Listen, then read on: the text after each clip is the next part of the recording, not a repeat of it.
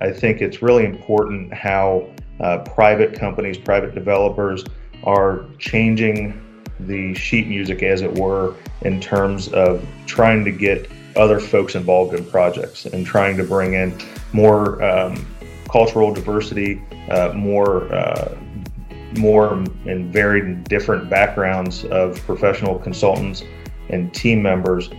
And those are things, a lot of our clients, they don't have to do it. They want to do it. Welcome to Building Ideas, exceptional people discussing inspired experiences that create an enduring impact on our communities. Building Ideas is presented by MSA Design. To learn more about MSA, visit us on the web at www.msaarch.com.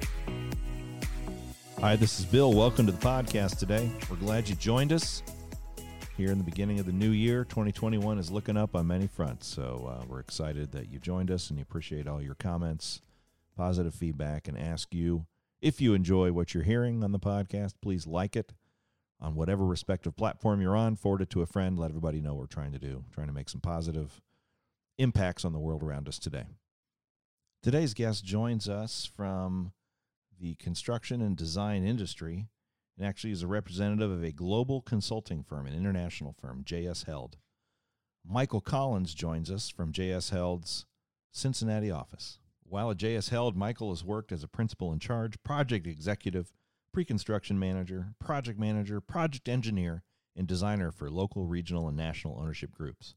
He's been an owner's advocate for his entire professional career, a rarity in his workspace. Working both in-house and as a third-party consultant, he's developed and led the owner's representation practice for J.S. Held for the last 12 years. He has 2 decades of experience in the design and construction industry. Michael hails from the west side of Cincinnati and is a 6th generation of his family to live in the western side of the Queen City. And those of you who know the Queen City know that the west side folks are deep roots, deep families, and good connections, hardworking folks who do business on a handshake, and that's what I love about working with them. He is a graduate of the Great Oaks Career System, Cincinnati State, home of the Surge, and the University of Cincinnati, home of the Bearcats. He is a proud husband and father, a great human being. He'll talk today about his passion for craftsmanship, his passion for the psychology of what he does, and also his great respect for the design profession and the built professions. So welcome to today's exceptional person, Michael Collins. And you've had a really interesting journey. We've talked a lot about it over the time. We've worked together on a number of projects. So why don't you just give us a little background of how Michael Collins ended up in the place he is today? Well, with the help of a lot of people, that's for sure. I'd be remiss not to mention that I am a West Sider through and through. It's a topic that comes up frequently, and I hold it dear to my heart. So we're 6th generation on the West Side, probably within a 5-mile radius. So that's been a huge impact, for my personal and professional development, being very much a Midwestern guy and, also a very small town guy, as it were. I grew up, going through Catholic schools, very tight-knit community, playing sports, being involved in just about everything I can. Turned to music in high school and kind of whittled down the sports to just baseball for quite some time, and had a great family presence with my grandfather, who was fortunate enough to retire early. So he was kind of there for everything and, mentored and fostered along the way. That led me to an interesting career or college path, educational path, as it were. I am a product of vocational education out of Diamond Oaks for the computer-aided drafting program, which in the mid-'90s I was convinced I was going to be an architect, but I soon later, probably not where I wanted to be once I started doing it. And then that took me to Cincinnati State and then on to the University of Cincinnati, where I met quite a few individuals within the professional workspace as an intern or co-op, depending on where you're at and what you call it and the verbiage. And those internships were key, I think, to where I ended up today, because they were as a position of working for ownership for large Fortune 500 companies or large healthcare systems. So it's an interesting thing to be able to say to clients and the people on our team here at JS Held. I've been an owner's rep since college, which, it's definitely a different thing to be able to say, because oftentimes in my profession, folks are either disenfranchised architects or designers, or a project executive maybe for a construction firm that decided they didn't want the pressures of being in a trailer, for 2 years at a time on a project. But it's where I started. It's where I'm at now. And we have a pretty sizable team of highly qualified professionals here in Cincinnati. Was there a moment as you're going through your education process, at the Oaks and then through Cincinnati State and UC, where you the light went on with owner's representation? Like, can you a few classes or moments when you're like, man, this is really something I could get into? Yeah, absolutely. I would say at the time I was working for a healthcare system, Southwest Ohio, and I worked for a gentleman named Rob Baker. He's up city of Kettering now, but Rob was a fantastic mentor and one of my first, defined professional mentors. He transitioned into that owner's rep role and took me to that healthcare systems provider. And during about my senior year in college, I was faced with, entering the real world and what did that want to be? So I had an adjunct professor who was overseeing my capstone course at UC. His name was Eric Coles. And I went to Eric for advice, and he ended up saying, hey, why don't you come work for us? We're starting to offer more of this independent owner's rep services. So it was definitely appealing. And Eric's a fantastic guy, and ended up eventually down the road become business partners with him for a period of time. It's funny how that works. And in addition to the couple of those guys, Rob and Eric, and obviously your grandfather, were there any other key folks along the journey through your educational or life that really helped, inspired you or put you down this path? Yeah, absolutely. College for me was an interesting experience. I worked 2 or 3 jobs. I gigged on the weekends. So I was kind of in and out for classes. So I didn't have a lot of that traditional college experience where you develop long-standing relationships with friends and whatnot. The relationships I took away from college were really at the instructor or professor level. And we had our dean at the time, Dr. Ben Uwakwe, was a very strong and opinionated instructor, but he paid attention to the details and was absolutely challenging. And I figured by the time I got to my 5th year at UC and it was time to move on to bigger and better things, I finally figured out how to meet those expectations that he set. And all those years of frustration, of being pissed off like you wouldn't imagine, of what do you got to do to please this guy? Come to realize, 20 years out, it's simple, basic stuff that you as a young adult you needed to know how to do. Pay attention to his instructions and meet deadlines. Show up to time. The guy would lock the door to his classroom at 8:00 on the dot. And how many times people's faces looking through that window. Now, I'm not saying I'm the most punctual person, but it did instill some pretty strong life lessons there. So from time to time, at least one time, you were on the outside looking in, right? More than once, yeah. That's good. So talk about the appeal. I'm in the industry. I have a general idea of what you guys do most of the time, because we deal with folks like yourselves and you guys frequently. Talk a little bit about what that owner's representation is when people hear that, just so folks who may don't know and understand. Yeah, no, it's a good question, and it's a good story to tell. 10, 15 years ago, the concept of having an independent owner's representative was not, widely accepted or widely known throughout the Midwest. Common practice in the Northeast, Southeast, the West Coast for quite some time, probably coming out of the 80s, early 90s. But here in the Midwest, it was relatively a new concept. It was something where, we have our contractor, we have our architect. Why do we need this additional position or this additional resource? And I think you can agree as projects have become more complicated, not only in how they get financed and put together, and how they get zoned and entitled, they're absolutely more complicated with their building systems, their details, their building envelope, and how the entire thing comes together from a physical standpoint. And oftentimes it was a lack of technical expertise on the owner side where they would get into trouble on certain projects. So yeah, it was, frankly, the way we grew our practice was through a lot of referrals for folks that had really bad experiences on construction projects or design projects. And the other significant portion of our service that we have here at JS Held is construction claims and litigation and dispute resolution, which is not a fun thing to talk about. So we would have a lot of clients saying, okay, I just went through that process and I don't want it to happen again.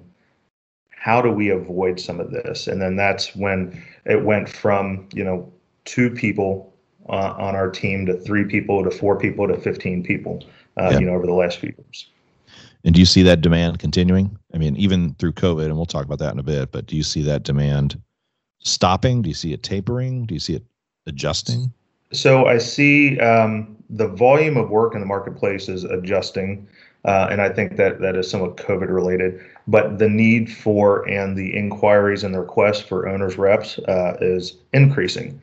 Again, back to the way these buildings, these deals, the built environment is progressing. It's a lot more complicated now, and it used to be 15, 20 years ago, your C-suite told, the COO that, hey, we need new facilities here. They left that board meeting and they went out into the marketplace and they found their architect, and then they drew some things up and they bid it out. And then that C-suite reported back to the board, once a month. Well, unfortunately, the way budgets are now, the way the funding sources are now, there's a lot more reporting requirements. There's a lot more sophistication that's out there.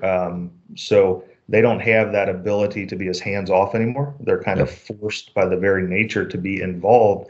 And when they reach that understanding, that's when they realize, hey, we need to bring in somebody specific for this project or this capital expenditure that can speak the language, understands that. I mean, let's face it, in a construction project, you do have a cohesive team, and hopefully that team is functional in its communication.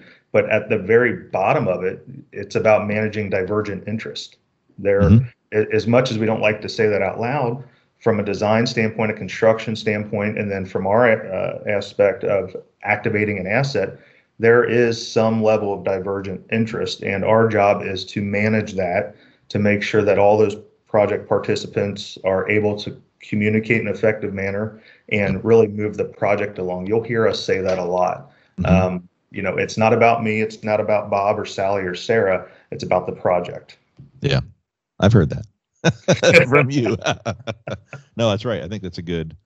I think that's a great assessment for the lay folks, and we certainly, and we've talked about this offline, especially with like you say, complex owner groups. Right? It's no longer just John says, "Build me a new warehouse." It's a board that's a subsidiary of another corporation that's, funded by an outside, equity fund, or it's a public institution or a private institution that has boards and trustees. And so I think it makes a lot of great sense to help. And we encourage many of our clients to use, owner's representation because it makes a lot of sense.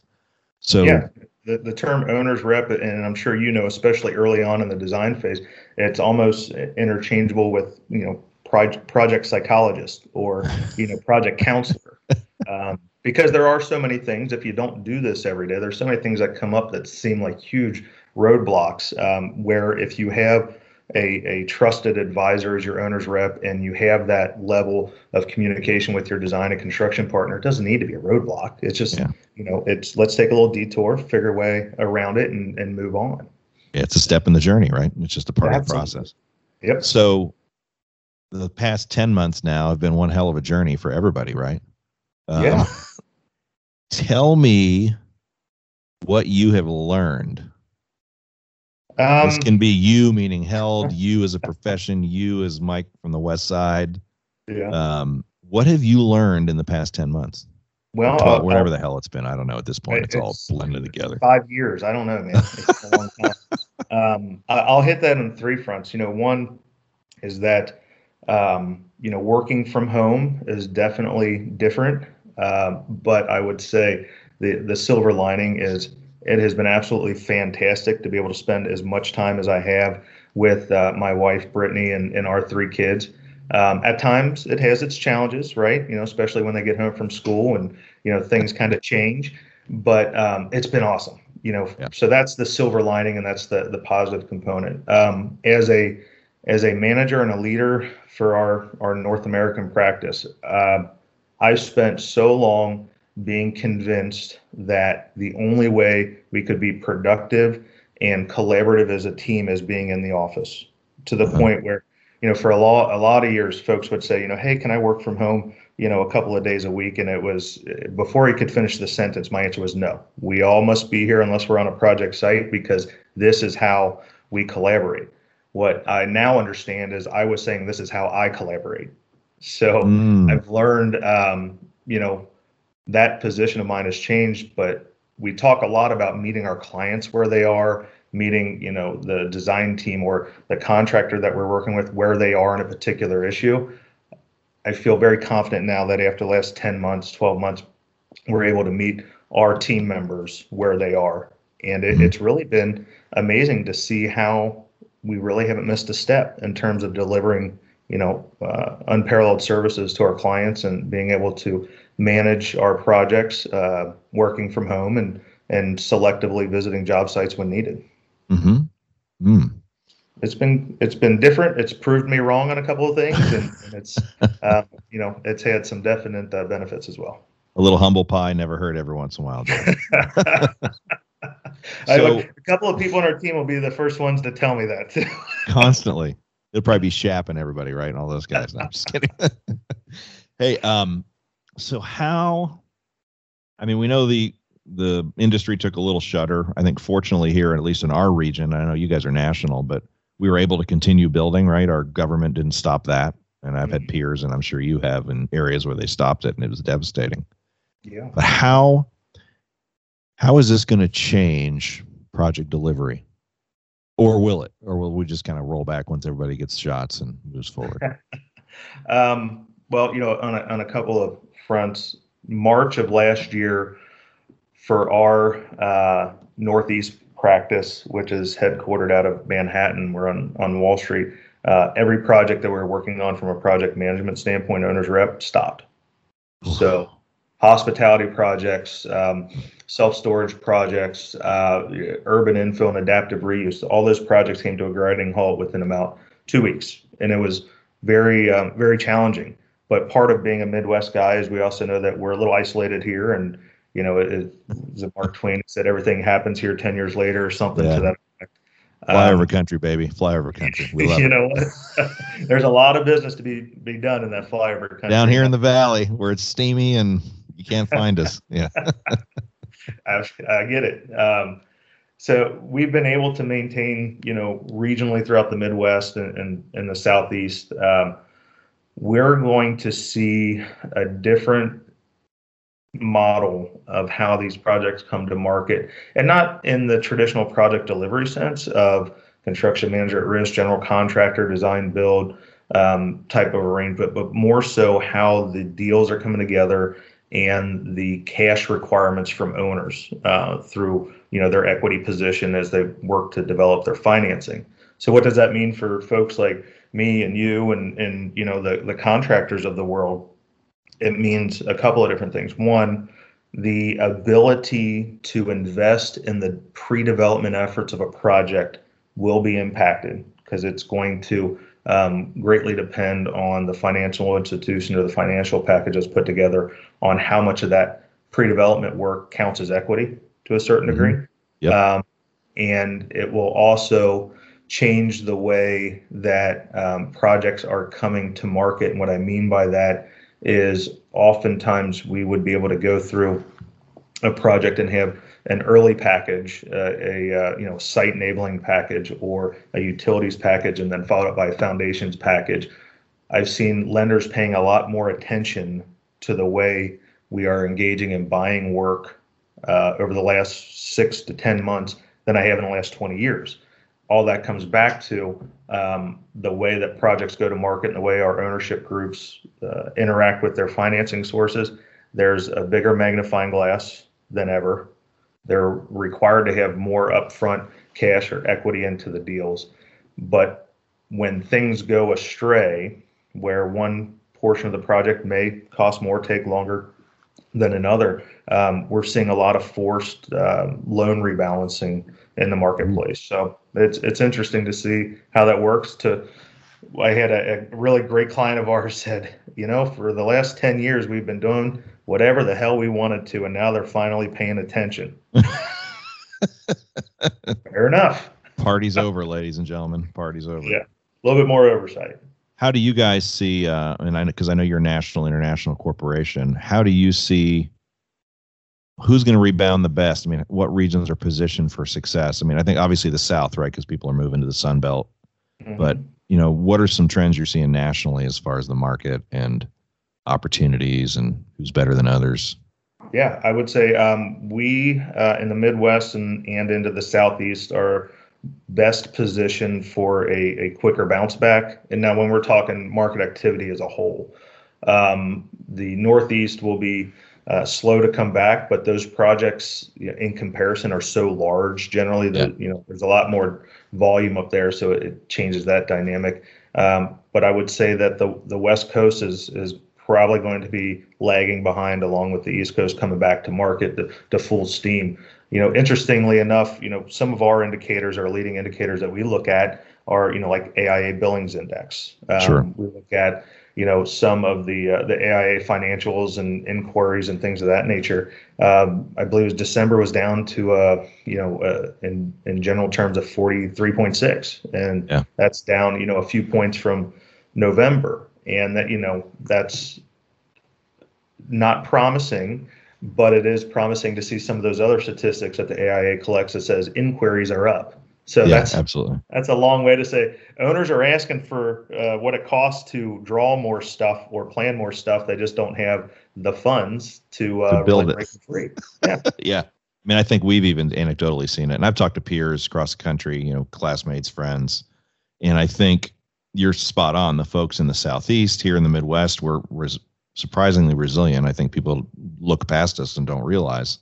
But I mean, folks in the Northeast and certainly the West Coast, it's pretty tough to hear their stories. And we have some former employees in the East Coast, and we've kind of seen them shift around. And it's a great time to be in flyover country, my friend. That's all I'll say. Hunker down. Absolutely. Now that we got sports coming back, we're all fine. All right. One of the things I like to talk about is inspired experiences. So what's a key place, space, or experience in the built environment that has inspired you, Michael Collins, pride of the West Side? Oh, well, that's too gracious. The built environment is one, it's a little tricky because I'm not coming at it from a design perspective. Or a contractor. I'm coming at it from an end user, truly. So I get to look at it completely different, other than, how the heck did they pay for that? Or, how did they assemble the capital stack? For me, what inspiring moments have really come about has been anywhere where I truly feel as if the building or the structure that I'm in is guiding me through it. And, I've heard in the past that good architecture will move people through a building or a development and you won't know it. And the practice of architecture may be the art of moving people, which I would say anywhere here locally, such as Union Terminal, is fantastic. You can stand there and look around and see a lot of really cool stuff. It's very appealing to the eye, but just being there with my family, as pre-COVID, there was a sense of ease and flow that, it was not an obstruction to us enjoying the experience. Similarly, some of the projects that we've worked on in the past at Cincinnati Shakespeare Company's building was one that you felt at home. You felt comfortable because of the sight lines. You knew exactly before you even got into the the performance space, you knew exactly where things were. I have 3 kids, that are with me all the time, and my wife, and understanding where the outs are, where the restrooms are, those types of things. And it sounds so small, right? Not when you're a parent. Yeah, but that's how everybody interacts with the built environment. Sure. To a certain degree.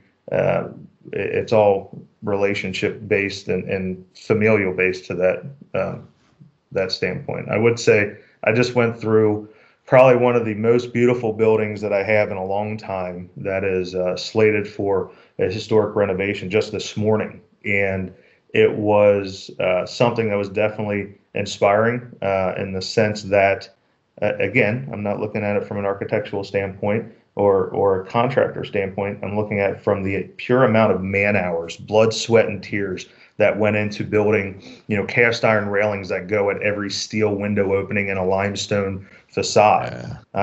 It's inspiring to me because those beautiful elements that we all love to look at and we love to see in Architectural Digest and things of that nature, to me, that represents 200 hours of somebody paying their way for their family to support and provide for their family. So looking at it a little bit differently. My dad was in the automotive trades, and I know as a kid, the guy would work 100 hours a week, and every job that most people looked away from, he said, well, heck, that's an opportunity to provide for my family. And when you see that is part of the built environment and truly understand it goes beyond the person who drew it, the person who paid for it, but the person that made it. That's inspiring to me. Yeah, and I think, that's one of the things I love about being in this part of the country. I've lived in other areas, Southeast and West, that are relatively new there's older stuff, but to see the craftsmanship, and we're blessed here in the city, and even folks in Columbus are, there's old world craftsmanship that even in a building that now wouldn't have anything near it, right? Mm-hmm. But you look at a railing, you look at a detail, and you're like, man, that took a craftsman who probably came from, in our case, Germany or Ireland, around here, probably Germany. The Irish guys were out digging the ditches. But, had that craftsmanship, and you can say you're spot on. Like, I think of all the buildings in town or even the picture behind you, the Brooklyn Bridge, walking across that and just realizing the craftsmanship that we've lost some of, but, we're getting some of it back with automation and other things. So it's awesome. Absolutely there. You look at, when I dig into the details of a project and we're evaluating maybe a construction manager, depending on the project and the ownership group, sometimes we'll ask for example, labor hour loaded schedules, resource loaded schedules. It's data. You can do with data what you will. But one thing that's always amazing to me is when you sit back and you look at this $50 million renovation of a courthouse, in XYZ city, and there's 958,000 hours of labor. And to me, that just, a lot of people gloss over that, but that 958,000 hours of labor is countless families who rely upon that work for those folks doing those trades. And it makes an impact, not just on the people doing the work, but their families. So, it's interesting because in those scenarios, you can really see how many man hours go into something or woman hours. But there's a story behind every one of those hours. That's what I find inspiring. Yeah. And I think like you talking about your dad, in my mind, I've always been fascinated with folks in the automotive trades, how it's such an art form that, I love all the Netflix shows and all those different, it's just, a good friend of mine helped me rebuild a 66 Valiant 20 years ago. I'm such a butterhead, but but there's such a craftsmanship to that. Mm-hmm. And even now with this computerized, just to see men and women who do that, like when we've done work at the Oaks and periodically over the years, I've gone through some of the shops and just to see them like taking a bunch of high school kids taking apart a car and it's awesome. And it's really amazing. And, it's so cool. Like 958,000 hours. That's how many years is that, right? 2,000 hours a year. You divide that 958 by 2. That's 18 years of people. Yeah. Working on one building. 18-year people. Yeah. Yeah.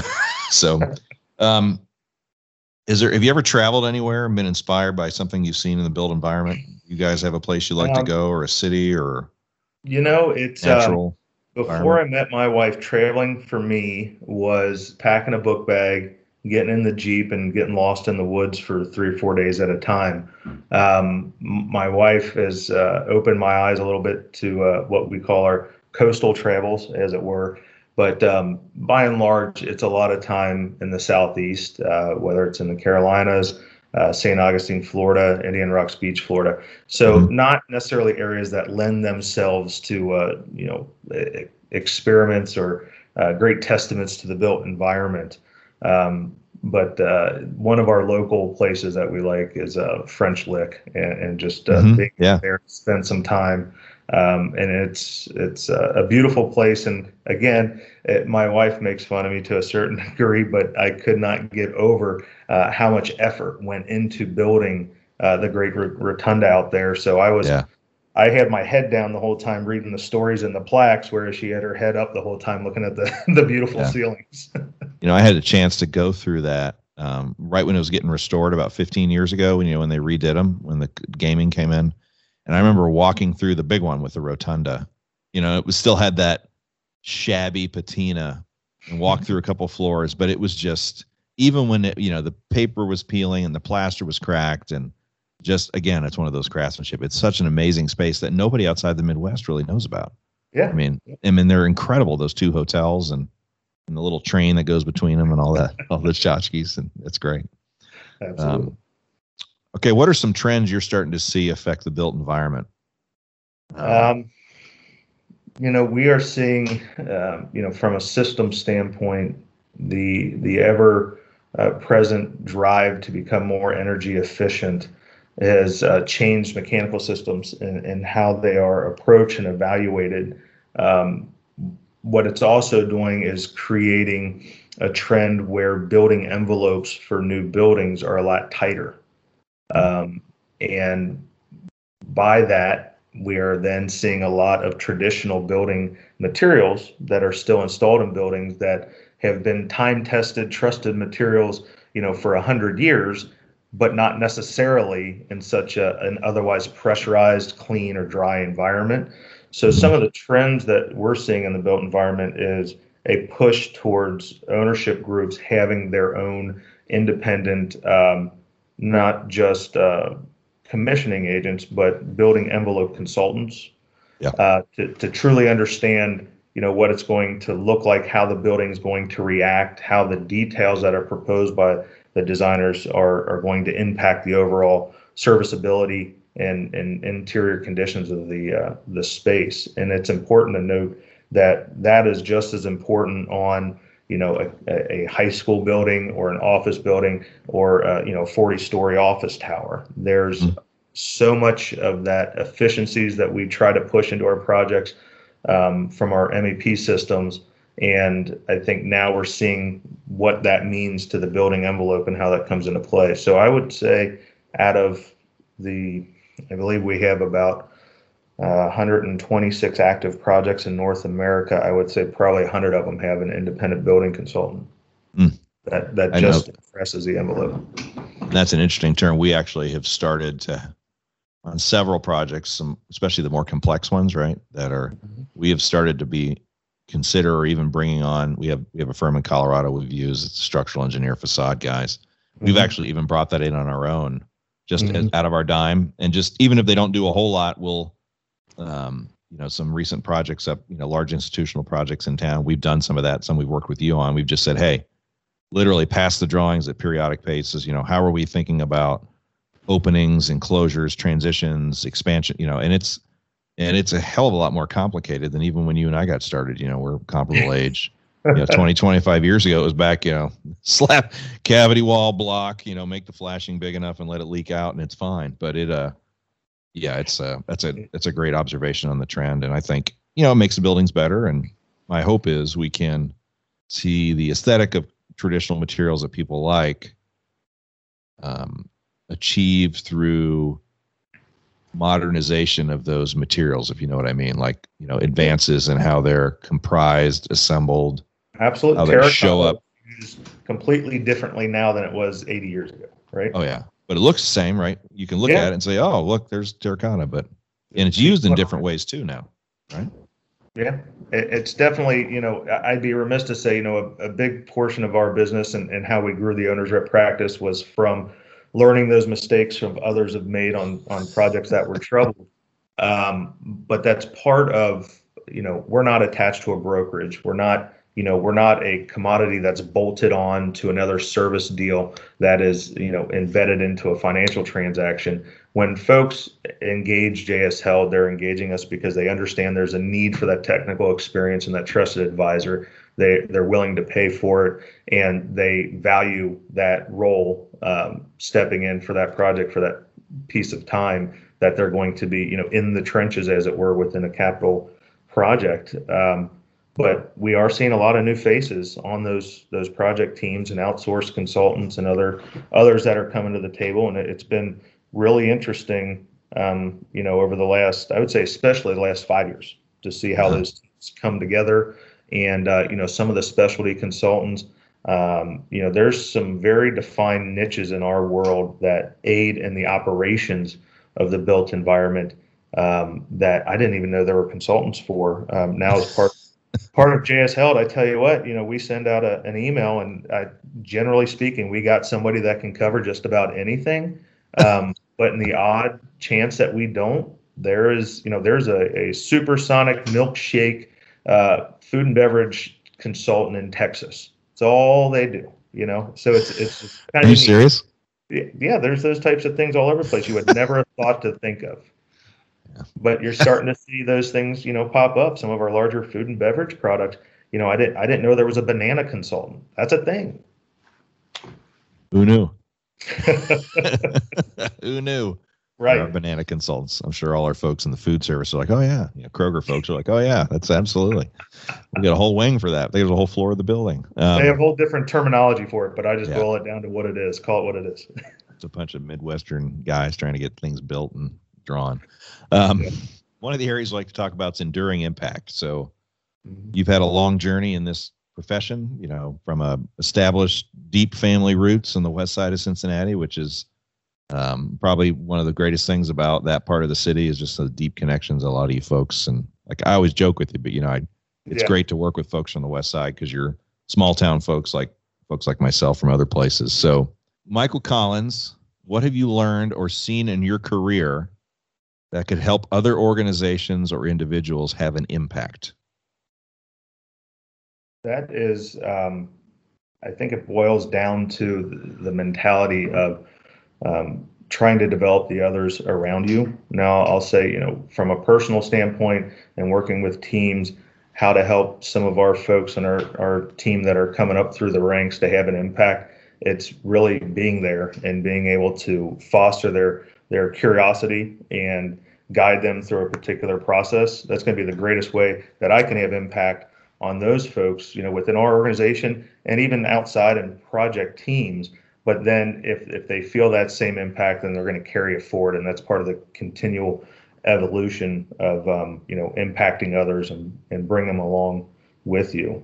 From an organization standpoint, I think it's really important how private companies, private developers are changing the sheet music, as it were, in terms of trying to get other folks involved in projects and trying to bring in more cultural diversity, more and varied different backgrounds of professional consultants and team members.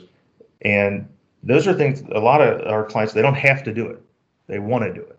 It's been an interesting thing, I would say, over the last 5 to 7 years where we see that, but it makes an impact in our industry because oftentimes it gives those folks that are of a different geographical or cultural background the opportunity to explore things that otherwise, just because they didn't know anybody, that worked in that field, the opportunity to get involved in that capacity.